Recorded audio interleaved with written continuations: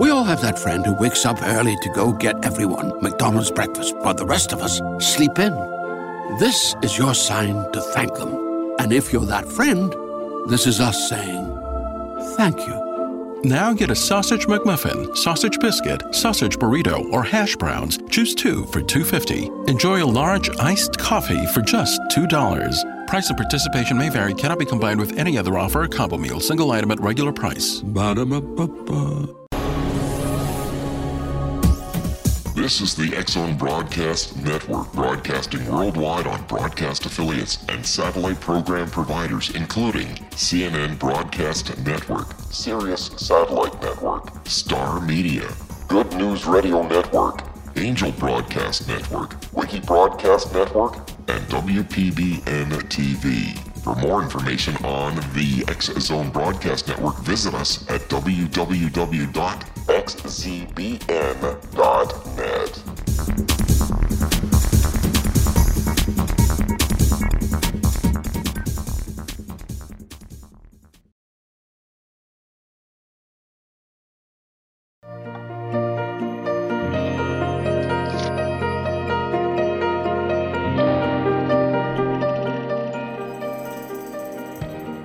I want to welcome you all back to the Ask Dr. Gibbs show. This is show number 3. Time flies when you're having a good time on X-Zone Radio, xzbn.net. First, let me thank the many people who responded to my first advertisement on Facebook. Many of you indicated that you saw my invitation and were positive. I got the impression that maybe a few of you will even listen in. And a couple of you even asked me some questions about the material today.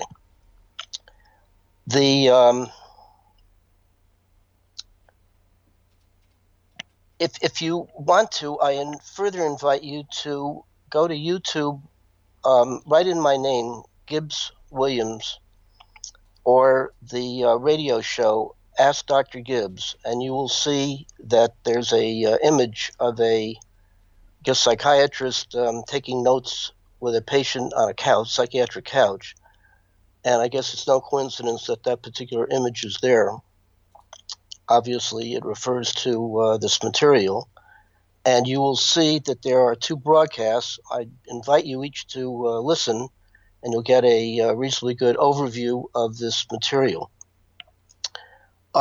It's also important that you appreciate that I will be talking about material from essentially 5 different areas of interest.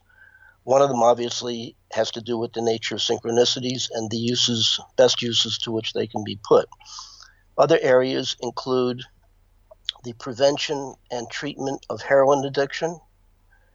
Also, one topic is the effective management of anxiety, stress, depression, and frustration, mainly without the use of any medication. A third area of interest has to do with proposing a revision in the training of policemen and citizens with an aim towards de-escalating potential violence. And a fourth issue, besides synchronicities, is if some of you are thinking about calling a therapist and consulting about the possibility of getting into some kind of psychotherapy, or maybe you're stuck in the psychotherapy you already are in, I know that this interest will stir a number of questions, such as how does a person become a patient? Who should you seek out? It isn't the therapy so much, it's the therapist, and you want to make, of course, the best fit. So how do you know how to do that? How do things change, if they're going to change? How do you know that you're changing, or you're stuck, or how do you get unstuck? And these kinds of issues. So in subsequent shows, I'll be highlighting one or more of these issues. For the moment, though, I want to continue on today with giving more of an overview and my key points as to the nature of synchronicities and the uses to which they can be put. I want to also make it clear that this subject matter, which I've been researching for 50 years, so I must have started when I was 2 months old, is it's really a labor of love. Just when I think I've exhausted all there is to say, or anybody else has to say, some new thing pops up, as it did this morning when I was able to clarify something with respect to spelling out what I think actually occurs with everybody who has synchronicities and is interested in trying to decode the implied message that they contain. I'll go into that somewhat later. I'm just trying to emphasize the fact that this is never boring. One of my core aims for presenting this material at all is to share with you the excitement and interest that I've been able to have for this 50-year period. And if I have it, you can have it. And it certainly makes life much more exciting and interesting and fascinating with these fascinating pieces of content. Jung, as I have stated, and the Jungians have approximately a 95% lock on everything to do with synchronicities, the theories, the application, the literature. And if you go along with him and most of his followers, he explicitly states that after he has exhausted what he has to say, primarily with 3 anti-causal arguments, anti-scientific arguments, in which he concludes that a rational explanation of these often amazingly experienced events are incapable of any rational explanation. If you go along with him, there's really nothing more to say. That's it. We resume in a few seconds.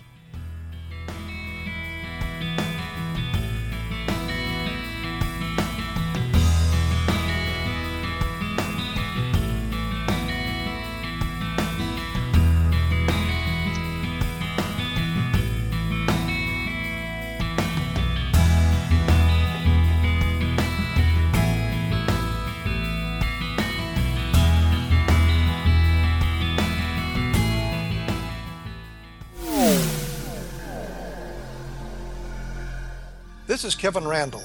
For nearly 30 years, I have been investigating the case of the Roswell UFO. I have interviewed hundreds of people and stood on the crash site. Now in Roswell in the 21st century, I have reviewed dozens of hours of audio and videotaped interviews, examined hundreds of files that relate to the crash, and have returned to Roswell in an attempt to put all that information into the proper perspective. For the first time in Roswell in the 21st century, I have made a dispassionate reevaluation of all that material and provide a new look at what happened. This is a book that clears away all the clutter that has hidden the truth for so long, strips away the various lies that surround the case, exposes the Air Force attempts at cover-up, and found a core of solid information that tells us all where the case stands today. Roswell in the 21st century will be available in just a few weeks. For more information, please visit my website at www.kevinrandall.blogspot.com.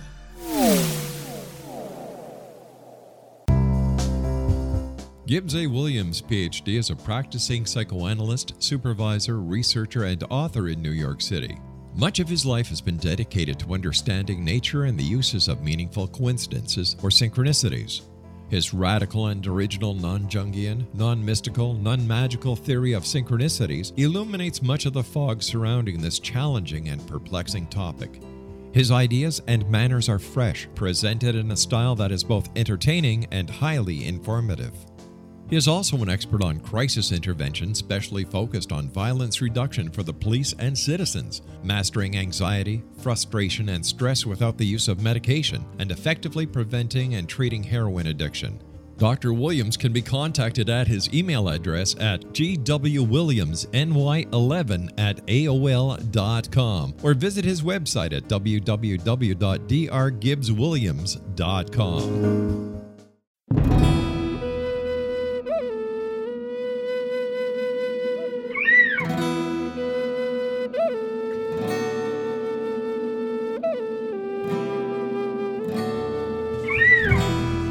Shamanism is recognized as a method to access the quantum level. Mastery of shamanic skills puts spiritual information and healing power into your hands. Path Home Shamanic Art School, a bonded Colorado certified occupational school, has met rigorous state standards, ensuring its director and instructors have the qualifications to teach the shamanic arts. Path Home offers its certification program in blocks of study.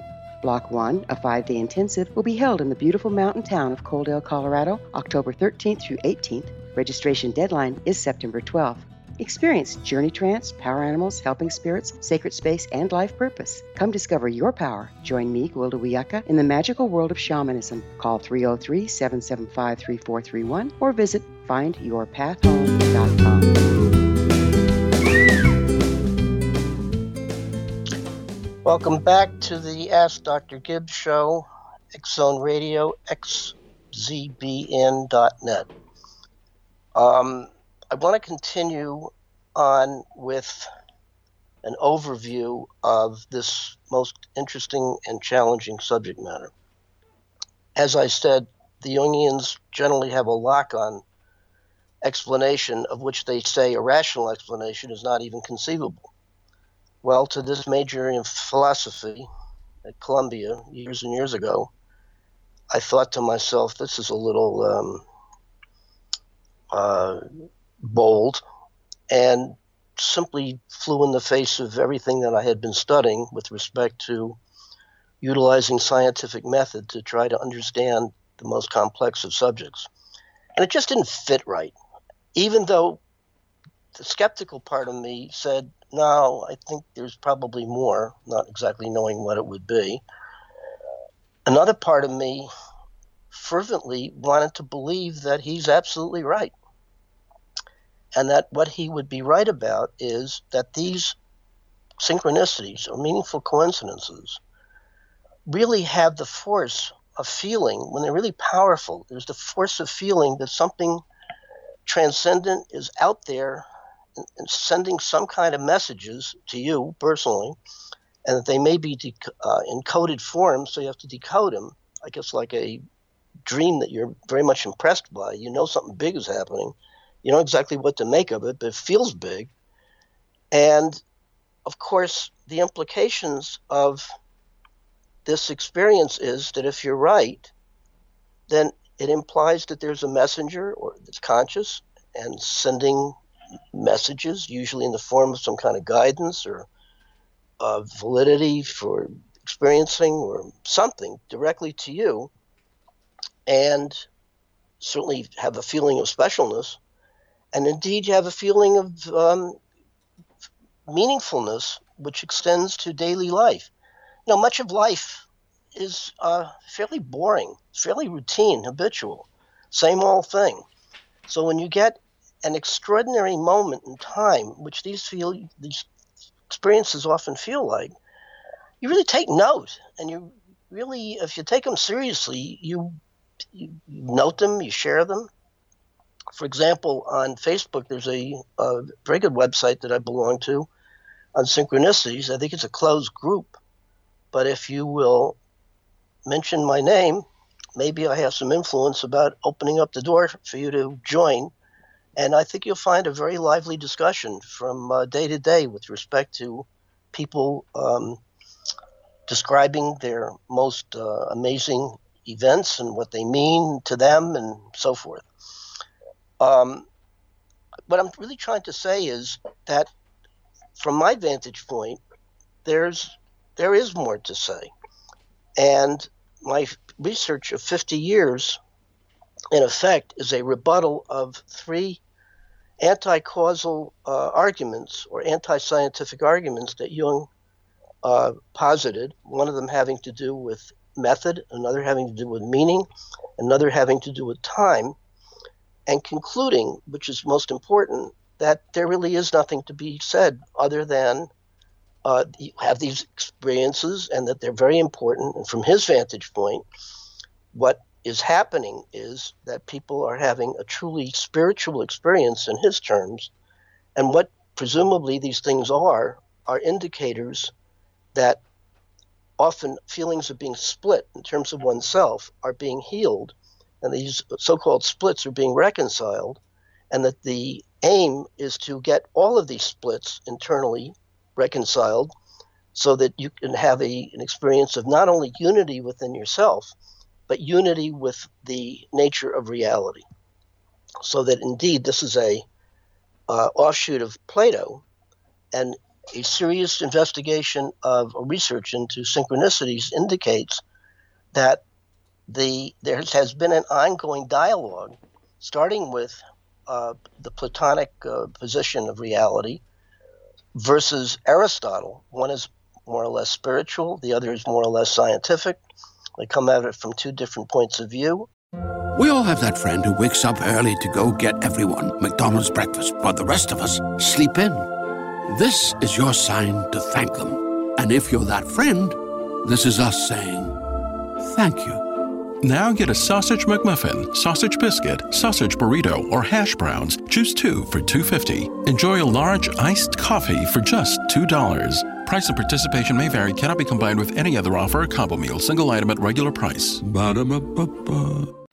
And then you bring it to modern times, and you have a same dialogue between Freud and Jung, in which Jung is essentially Platonistic and Freud is essentially Aristotelian. So you have the ongoing debate.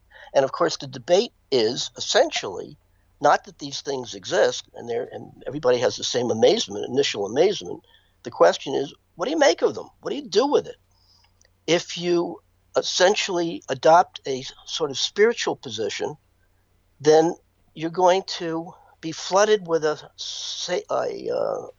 state of awe and being in the presence of the uncanny, where the conventional boundaries of time and space disappear, and there's a marvelous sense of at-one-ment, probably akin to getting high on a pot, or better or worse, depending upon how you look at it. And there's a sense of great meaning where you're flooded with what Jung refers to as an experience of numinosity and religiosity, and it's a pretty special thing. The message is, and there's a felt sense that you're being sent a message, although in coded form, and you have to try to figure out what the method is. And Jung has a particular way of decoding synchronicities, as does Freud and myself. So in effect, what I'm trying to say is that there are alternative points of view in which the Jungians essentially say they got a lock on the point of view, that they're just so stories, and you might as well just bathe in numinosity. I hope I'm not shortchanging their position. Whereas Freud and people like me, the other 5%, don't just stop at that point, but go further, trying to scientifically understand the nature of synchronicities and the use to which they are put. That's important to emphasize. Jung says there is no science of synchronicities, because science essentially depends upon experimentation and cause and effect, establishing cause and effect relationships.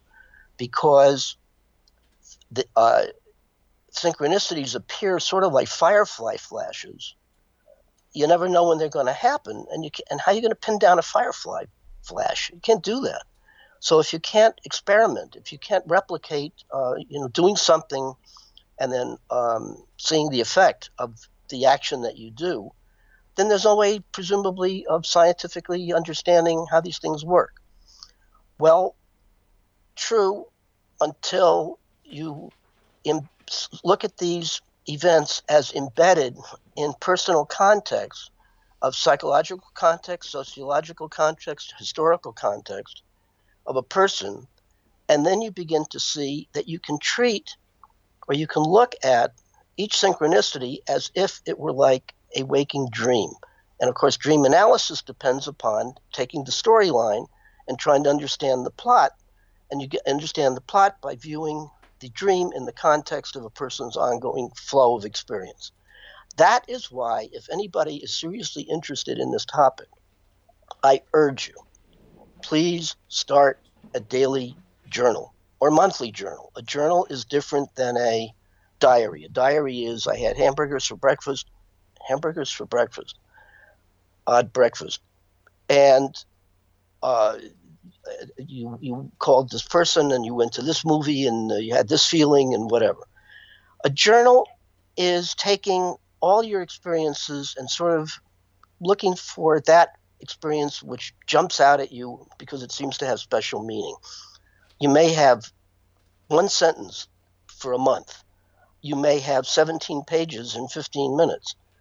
Write as much or as little in the journal as possible and date it. Why is that important? Because if and when you have a synchronicity, you date the synchronicity and then you shove it into the place in your journal that has the same date, and you have the event, the synchronicity embedded in a psychological and historical context. And that's the way in which you can go about, so I believe, scientifically starting to examine what these things are all about.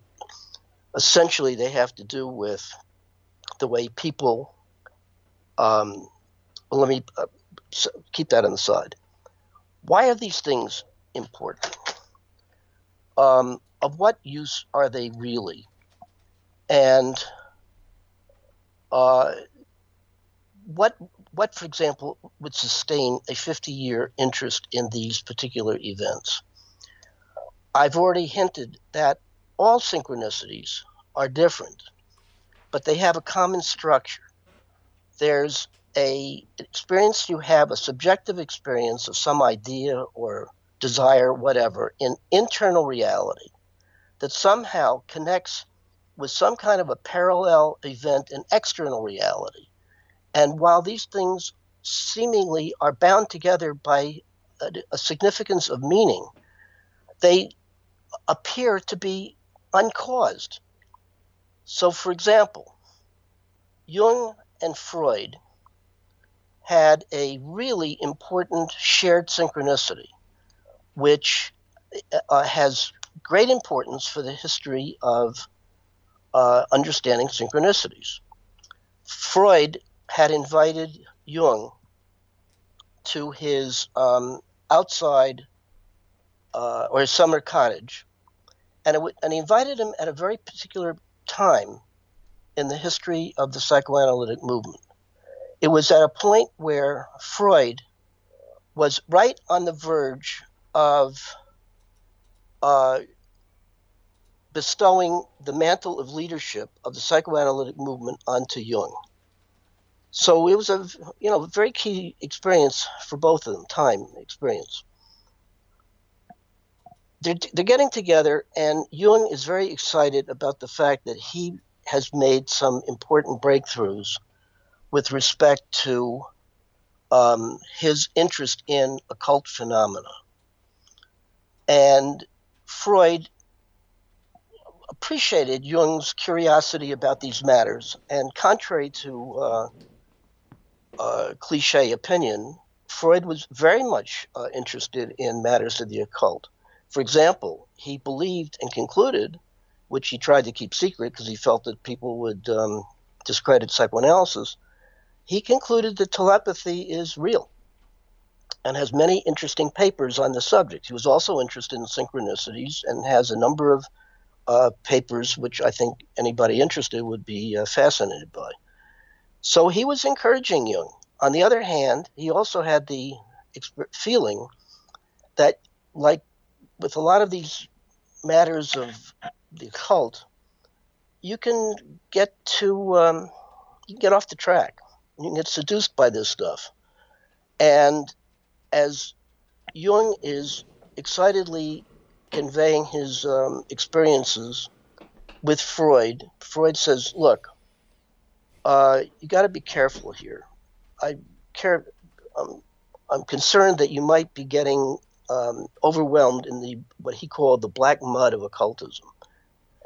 And Jung, 25 years his junior, and I think really looked to Freud as a father figure, I think felt really patronized and dissed by Freud the master, and there was already some basic disagreement as to what was most important in the structure of neurosis. Freud, of course, had the sense that everything was based upon frustrations in terms of sexuality. We'll have to stop at that point and continue on in a couple of minutes.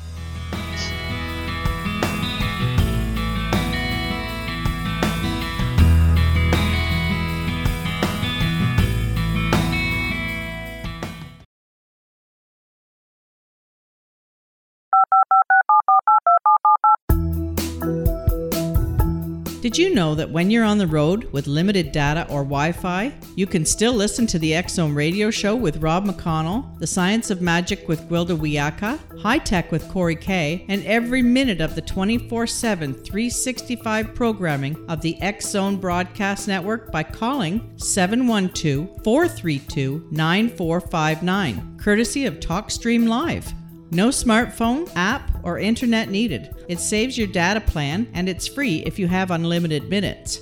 Call 712-432-9459 to listen on any phone, anytime, anywhere. Remember, 712-432-9459 for the best of paranormal, new age, thought-provoking, sci-fi radio programming 24/7, 365.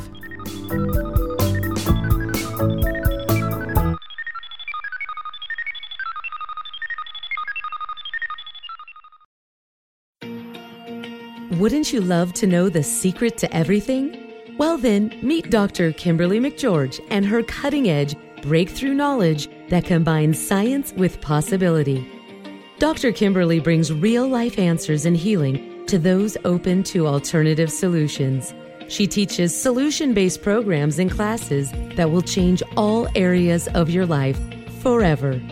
Specializing in conscious creation, intuitive readings, and energy medicine, you can rapidly shift health, relationships, business, and money and abundance challenges quickly. Receive her best-selling book, Secret to Everything, at no cost by going to secrettoeverything.com/X-Zone. That's right, transformation can start now. Just go to secrettoeverything.com/X-Zone and receive Dr. Kimberly's book for free.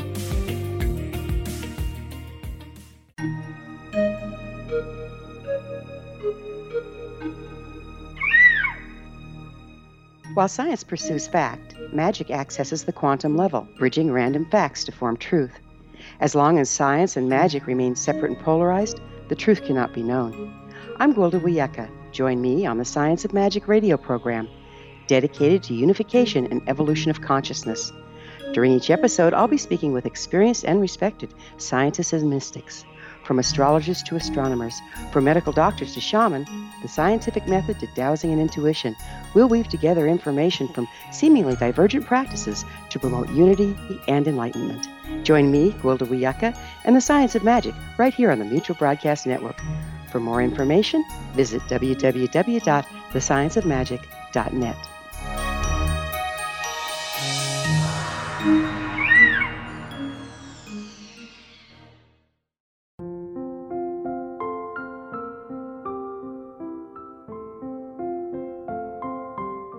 I am Dr. Carl O'Helvey, founder, president of a new cancer foundation focusing on evidence-based physical, mental, and spiritual interventions, including natural cancer cures, prayer, meditation, affirmations, nutrition, and other related holistic cancer prevention and cure modalities. These are used in cancer education, research, and financing care. I ask for your help to continue this important work by donating at www.holisticcancerfoundation.com.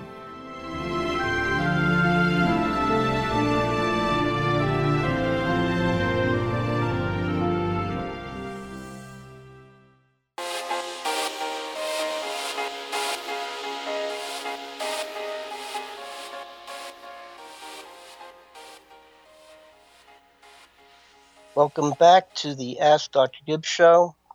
We ended on a nice note of discussion about sexuality. In any event, Jung felt that Freud was too narrowly myopic with respect to seeing the structure of neuroses as based on conflicts of sexuality, whereas Freud felt that Jung was missing the point and getting too carried away with whatever his ideas of spirituality were. So they already had a pretty definite split by the time the two of them got together in Freud's cottage. Jung felt increasingly uptight around Freud's what he felt was patronizing him. And he felt as if, I guess he was feeling increasingly angry. He describes it as his chest started to feel like molten lava, and he was getting all, bothered and so forth. What he's really describing is he's furious at Freud, and I guess sort of indirectly had to use his flowery language to describe this powerful feeling. At any event, as they're talking together, there suddenly was a clap that came apparently in the direction of the bookcases.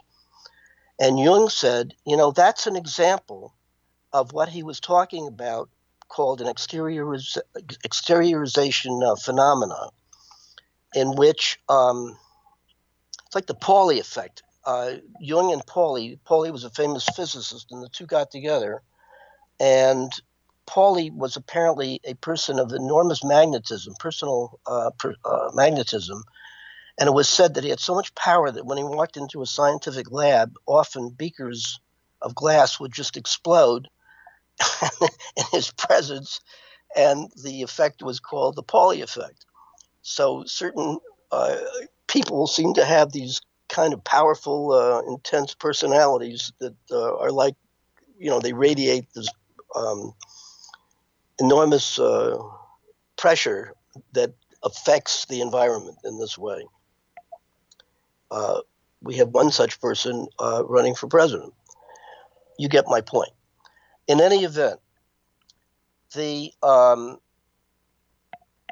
as they're talking and they're fundamentally disagreeing over occult phenomena, Jung says, now there's an example of what I'm talking about, this exteriorization effect. Freud says bosh. We don't use that word anymore. Freud says bosh, meaning, oh, come on, get with it, get with the program. Jung, that really irritates Jung. And as he's trying to hold himself in check from probably exploding or hitting Freud with a book, he says quite convincingly, and I think it's going to happen again. Bang. It happens again. That thunderclap or that loud noise from the bookcase. This time, Freud is really impressed. He was open-minded enough to take amazing events as amazing events, unexplainable at the moment, but at least giving them their due. In the letters between Freud and Jung, subsequent letters, Freud first indicates that he's really impressed with Jung's discoveries here and his ideas, and gives him credit. But Freud, being Freud, didn't stop there. He said there's got to be a rational explanation. And indeed, one day, as he is in his library during summer months, aperiodically was that same clap. And he deduced that the books, that the wood in the bookcases at certain points would dry out. And when it dried out enough, it would create that noise. Then, of course, the question is, well, how did the noise happen to occur right at the moment that Jung and Freud were discussing his experiences of synchronicities? And, of course, there's more discussion and more theorizing. And Freud's essential conclusion was that coincidences occur all the time, and that it happened to be a chance sound that Jung attributed extra meaning to validate his position on synchronicities and so forth. The point I'm trying to make is that there is the Jungian way of looking at this, that essentially it is a combination of psychodynamics and spirituality, where Freud would say, look, it's tempting to think that you're in touch with an extraterritorial transcendent realm of spiritual experience, but don't get too carried away. And even if we can't find a causal explanation, a rational explanation, contrary to your belief that no rational explanation is even conceivable. There probably is, and we have to leave it to future scientists to try to pin down exactly what's happening. I've elected myself to be one of those future scientists that has spent 50 years to try to give a rational explanation of how these things occur. That leads to my excitement of this morning when I was able to extend some of my ideas and add into the picture of what I believe is a rational explanation of synchronicities. I was able to spell out, I was able to add in certain variables that I were up to this moment sort of not joined together, not synthesized. So that, for example, I believe that all synchronicities that are major, and of course the difference between a coincidence, a meaningful coincidence, and a synchronicity is the special meaning that the event has for the person who has the synchronicity. Coincidences occur all the time. Most of them are not all that meaningful. Occasionally, you have those rare events where something really flashes out as extraordinarily important, like the synchronicity, the shared synchronicity that Freud and Jung had.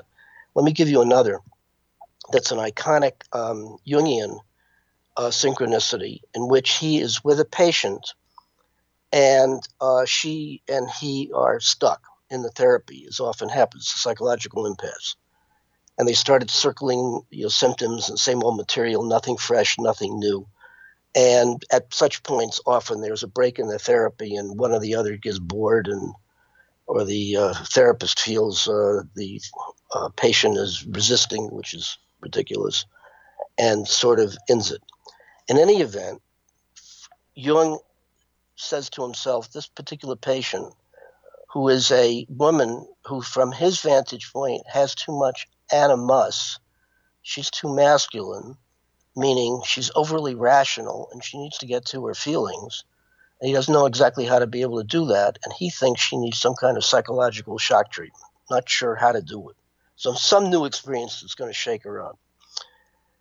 As he is actively in his notes conjecturing this particular patient, how he's stuck, she comes in and reports a dream of the previous night in which she is handed a golden scarab, piece of jewelry that has a kind of orangey coloration, and she's handed it by a person, I think a male, and she has this most electric experience.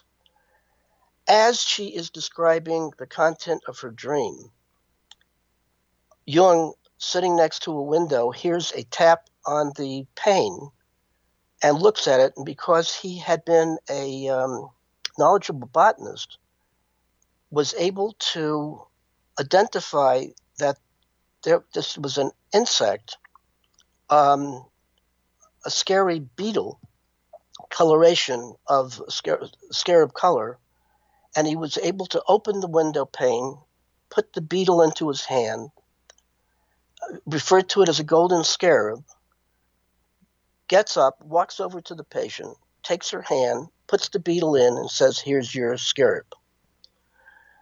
She goes presumably nutty in a good way.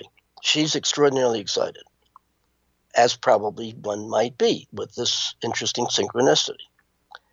What is most important is that Jung concludes that that this beetle has extraordinary importance because him also being a master of archetypal knowledge says or notes that this golden scarab beetle is an example of an ancient Egyptian symbol for rebirth. When you put the two together, you get the point.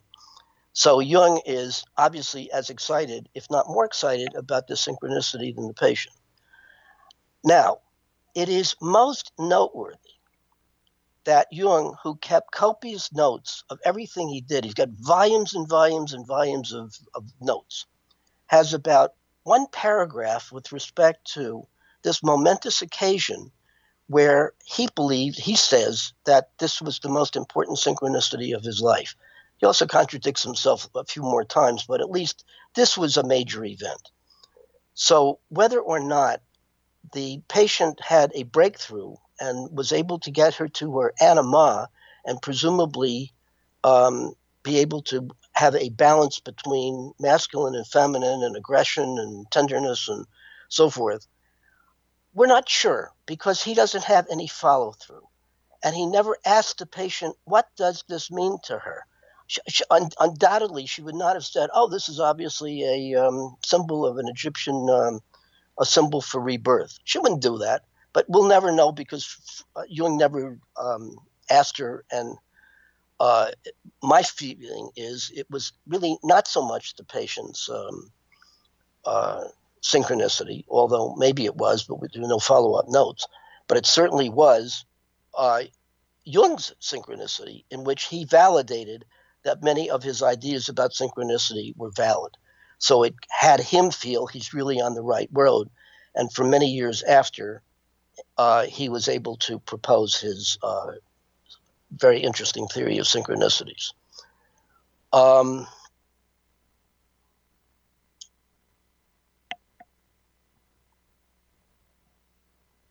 I left off last week where I was giving you all a overview of how I got personally interested in synchronicities, and I mentioned my own iconic synchronicity, which I call Lazarus Rising. So for anybody who's interested, I would please go to the second broadcast and hear how that developed and what I was at that phase of my life,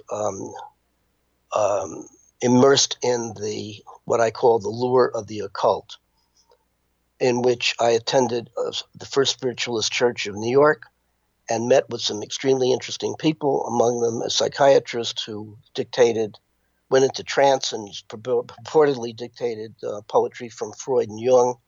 It's on this level that I met some really fascinating people and had some amazing experiences. Largely as a result of that Lazarus Rising experience, I had the sense that maybe the world really might be spiritualized. And if so, then miracles are possible, and that certain assertions such as getting wisdom from, let's say, master teachers or relatives who had died or guides or whatever might really be possible. And at that time in my life, if nothing else, I was terribly confused and wished that I had a handle on wisdom and good guidance, which I did not have, including 2 failed psychotherapies. I'll have to take a break now and finish up in a few minutes.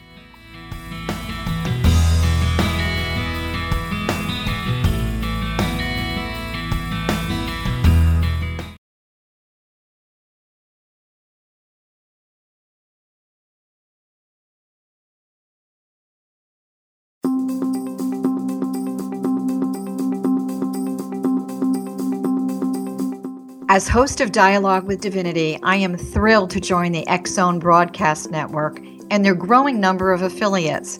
My quest for a connection to the divine ignited my successful career path as an international spiritual counselor for over 40 years, an author of 4 books, and well-known metaphysical educator. My clients call me their spiritual mama. So my job is to offer you a radio show to help you grow spiritually with wisdom and get specific tools from guests who are experts in their field. Tune in to Dialogue with Divinity and be part of the conversation with Spirit. My goal, your happy soul. For more information, please visit my website at johannacarroll.com.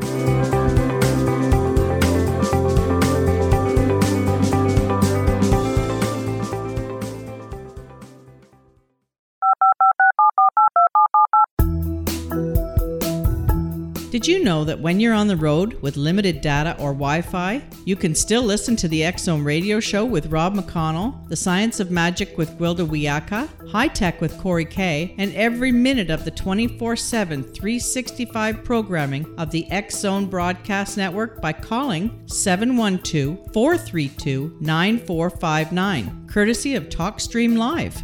No smartphone, app, or internet needed. It saves your data plan, and it's free if you have unlimited minutes. Call 712-432-9459 to listen on any phone, anytime, anywhere. Remember, 712-432-9459 for the best of paranormal, new age, thought-provoking, sci-fi radio programming 24/7, 365.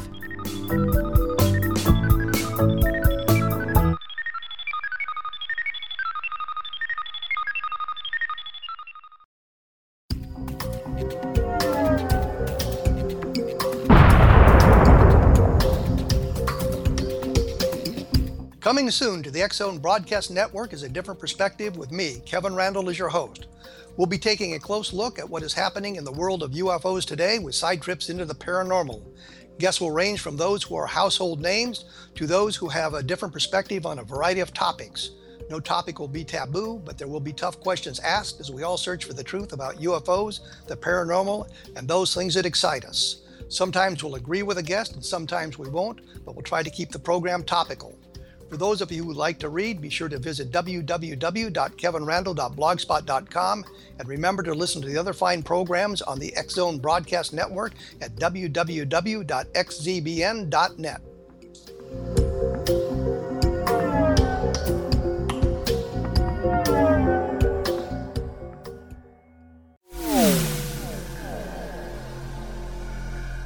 This is Kevin Randall.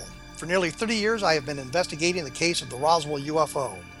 I have interviewed hundreds of people and stood on the crash site. Now in Roswell in the 21st century, I have reviewed dozens of hours of audio and videotaped interviews, examined hundreds of files that relate to the crash, and have returned to Roswell in an attempt to put all that information into the proper perspective. For the first time in Roswell in the 21st century, I have made a dispassionate reevaluation of all that material and provide a new look at what happened. This is a book that clears away all the clutter that has hidden the truth for so long, strips away the various lies that surround the case, exposes the Air Force attempts at cover-up, and found a core of solid information that tells us all where the case stands today. Roswell in the 21st century will be available in just a few weeks. For more information, please visit my website at www.kevinrandall.blogspot.com.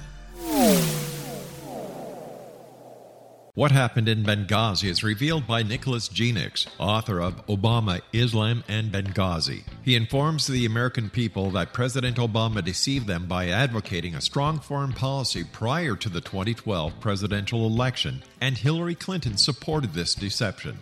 As the title infers, there is a connection between Obama, Islam, and Benghazi. Ample evidence informs Americans that Obama's early indoctrination in the Quran developed an affinity for Islam, why the Quran is the source of discontent in many countries, and why the Obama foreign policy deception led to poor military action and caused the loss of American lives in Benghazi.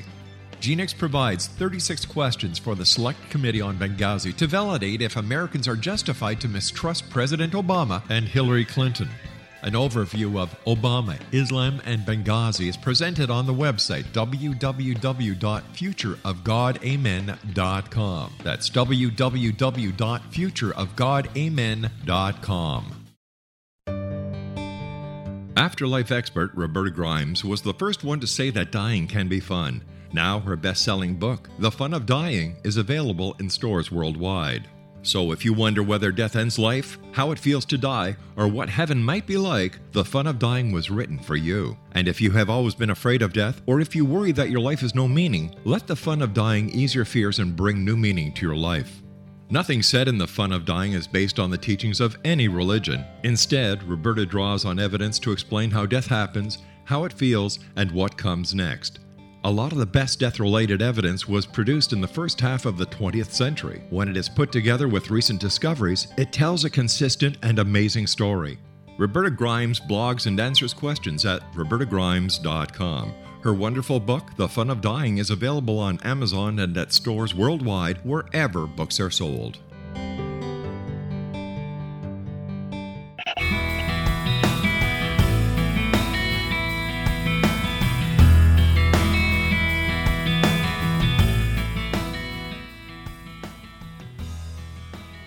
Welcome back to the Ask Dr. Gibbs show. in this last segment, I want to continue to give an overview of my particular interest in researching synchronicities. As I said, I guess like Jung, shaken in a good way with respect to his working with this particular patient. As I said, I think it was more Jung's synchronicity than hers. And he really was shaken. And what it did was to validate a lot of ideas that had been spinning in his head relative to proposing his own unique theory of synchronicities. From my vantage point, the Lazarus raising synchronicity was at a time where I was really extraordinarily stuck in my own personal development. I felt, on the one hand, I'd graduated college. I was on the way to becoming a therapist in training. But the truth of it is, while I probably looked good and sounded good, I felt really terribly confused and overwhelmed with what I can look back at now and say was probably psychological overload. In effect, I was becoming increasingly more stuck. This was despite 2 attempts at various kinds of therapy where I was a serious patient, 4 years, twice a week on the couch with no insurance. The second one was with a Gestalt therapist where it was twice a week again on the couch with no insurance. So I was real serious. I failed both, or perhaps they failed me. Or what I learned was you don't go into therapy. You go into a extended dialogue with a therapist.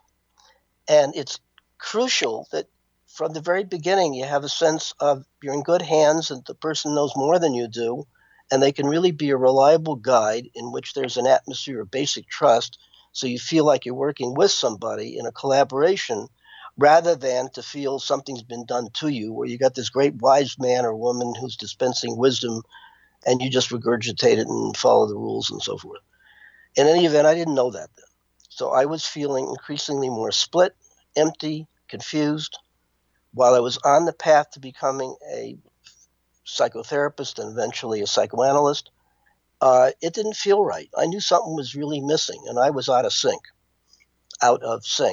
So that when I had this, what felt like a revelation from this Lazarus Rising thing, half of me really was, I was shocked in a good way. I really felt that maybe, just maybe, as I said, reality is spiritualized and that there are master teachers.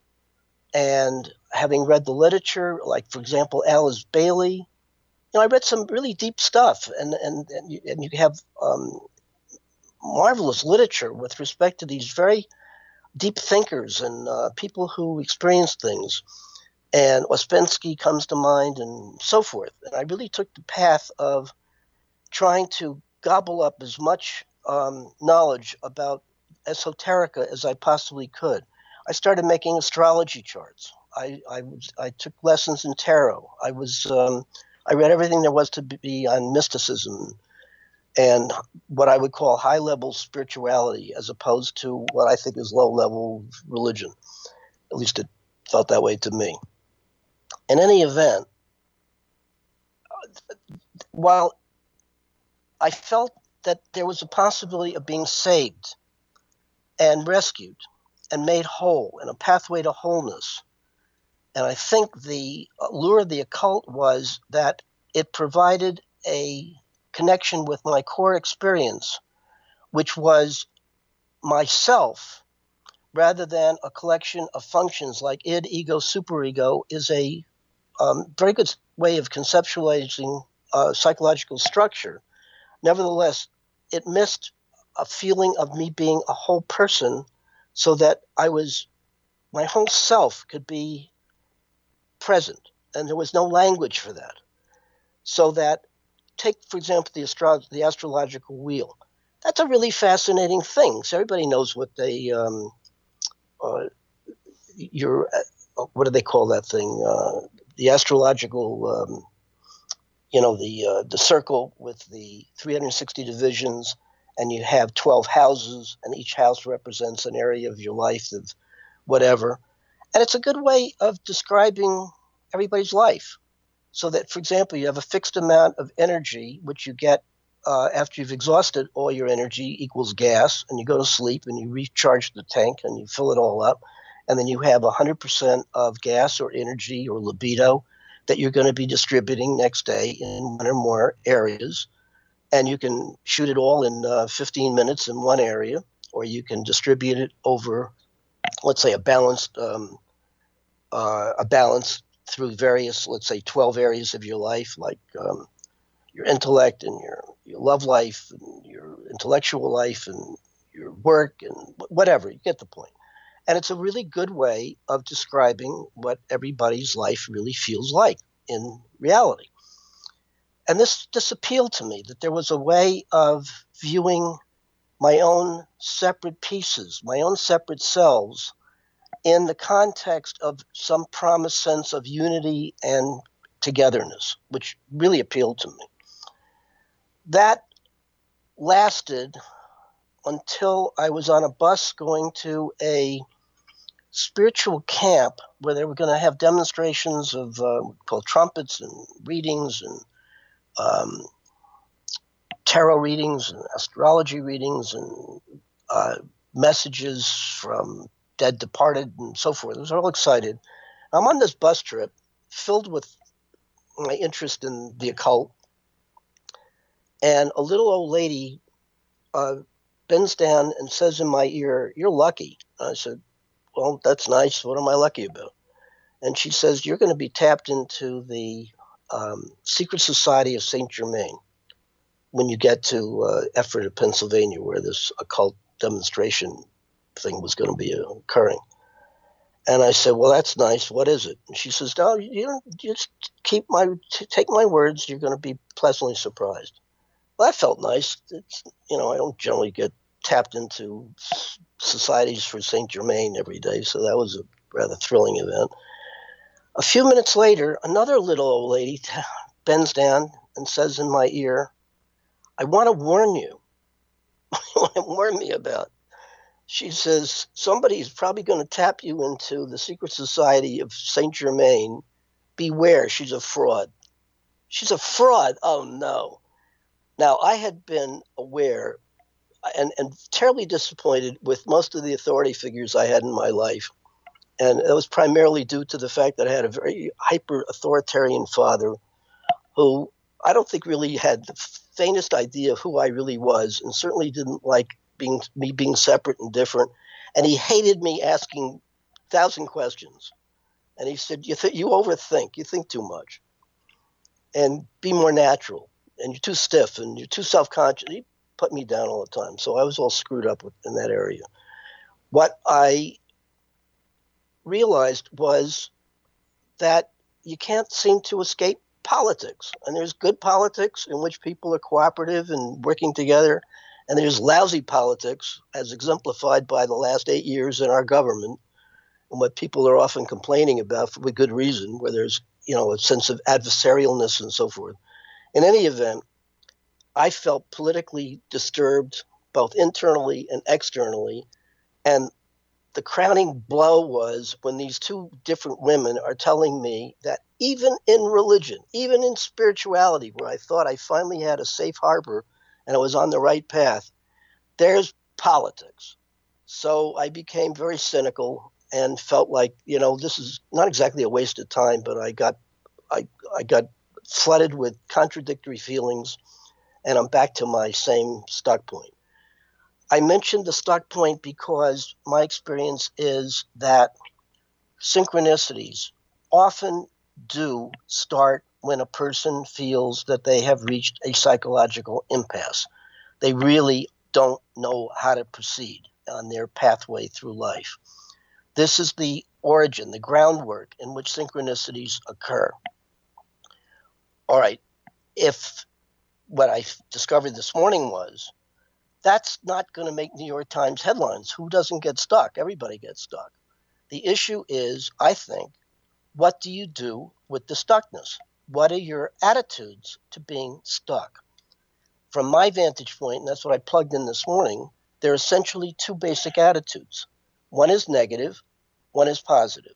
On the negative end, on the extreme negative end, there's a tendency to want to escape the pain that goes along with feeling psychologically stuck. And you're stuck usually in terms of what to do for a living or who you are as a person, identity issues, and then what are you going to do in order to have a meaningful life. So you tend to be stuck in one or both of these areas. The way many people deal with that stuckness is try to avoid the pain by inducing some kind of altered state, such as any of the addictions, drugs and pot and TV and the tablets and a piece of knowledge or sexuality. It doesn't matter. Get hooked on something which temporarily takes you away from your pain. I guess we'll have to stop here, and I want to pick up and continue on next week. And I thank you all for listening. I hope you will join the website, and you'll write me and you'll ask questions, and we will continue. Thanks for being who you are.